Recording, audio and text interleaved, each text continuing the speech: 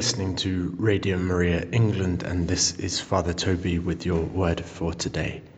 And we begin with the Gospel from today's Mass, taken from Matthew chapter 5. Jesus said to his disciples, "If your virtue goes no deeper than that of the scribes and Pharisees, you will never get into the kingdom of heaven. You have learnt how it was said to our ancestors, 'You must not kill,' and if anyone does kill, he must answer for it before the court. But I say this to you, anyone who is angry with his brother will answer for it before the court. If a man calls his brother fool, he will answer for it before the Sanhedrin. And if a man calls him renegade, he will answer for it in hellfire. So then, if you are bringing your offering to the altar, and there remember that your brother has something against you, leave your offering there before the altar, go and be reconciled with your brother first, and then come back and present your offering. Come to terms with your opponent in good time while you are still on the way to the court with him, or he may hand you over to the judge, and the judge to the officer, and you will be thrown into prison. I tell you solemnly, you will not get out till you have paid the last penny." In my homily on Ash Wednesday, I cited T.S. Eliot saying that humankind cannot bear very much reality. And I said that part of the challenge of being Christian is to live with eyes wide open, to embrace reality rather than run from it or shut our eyes to it. And to reality that would be unbearable were it not for Jesus Christ, who gives meaning to and who provides a way through all the inevitable suffering and hardship that life entails. It's Jesus who simultaneously allows us to be fully present in reality and to somehow transcend it. It's another sort of reality, though, that Jesus calls us into seeing today. Not so much the reality of death and the cross, but the related reality of sin and the nature of the human person, most especially the human heart. A number of my favorite authors illustrate very well the point that Jesus makes today, the way that we tend to kid ourselves about sin. They show how we like to tell ourselves, well, I'll only go so far and then I'll stop.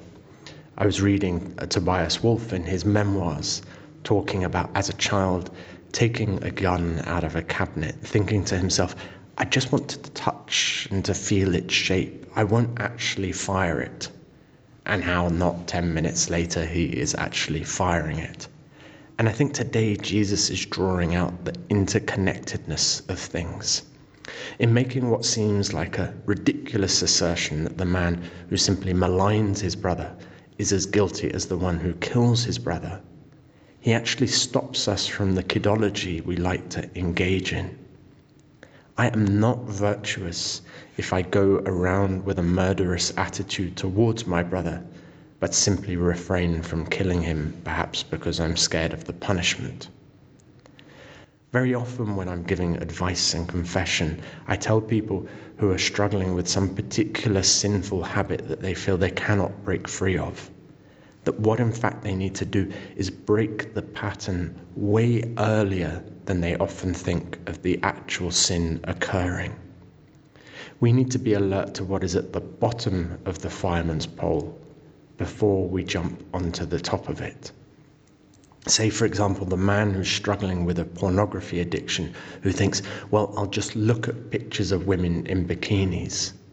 Well, this man is deliberately shutting his eyes to the reality of where this leads. And just because sometimes he manages to not slide all the way down the pole, it doesn't change the reality of what was on his heart. We need to pay much, much more attention to what is on our hearts and play fewer semantic battles about actions. And here's, I want to say, so much of the online world and modern media poisons our hearts. I think it would be a conservative guesstimate to say that half of the content of the web and of social media poisons our hearts by prompting us to either hate our brother or sister, to lust after our brother or sister, or to envy our brother or sister. It is poisoned water, and it doesn't matter if we drink a glass or a gallon, the effect is the same. Although at least the man who drinks the gallon might recognize from just how sick he is, how putrid and dangerous the water is. It's almost worse to steadily sip, never getting massively ill. Drink from better places. That's what I want Radio Maria to be for you. A good place to drink. A place that purifies the heart, not poison it.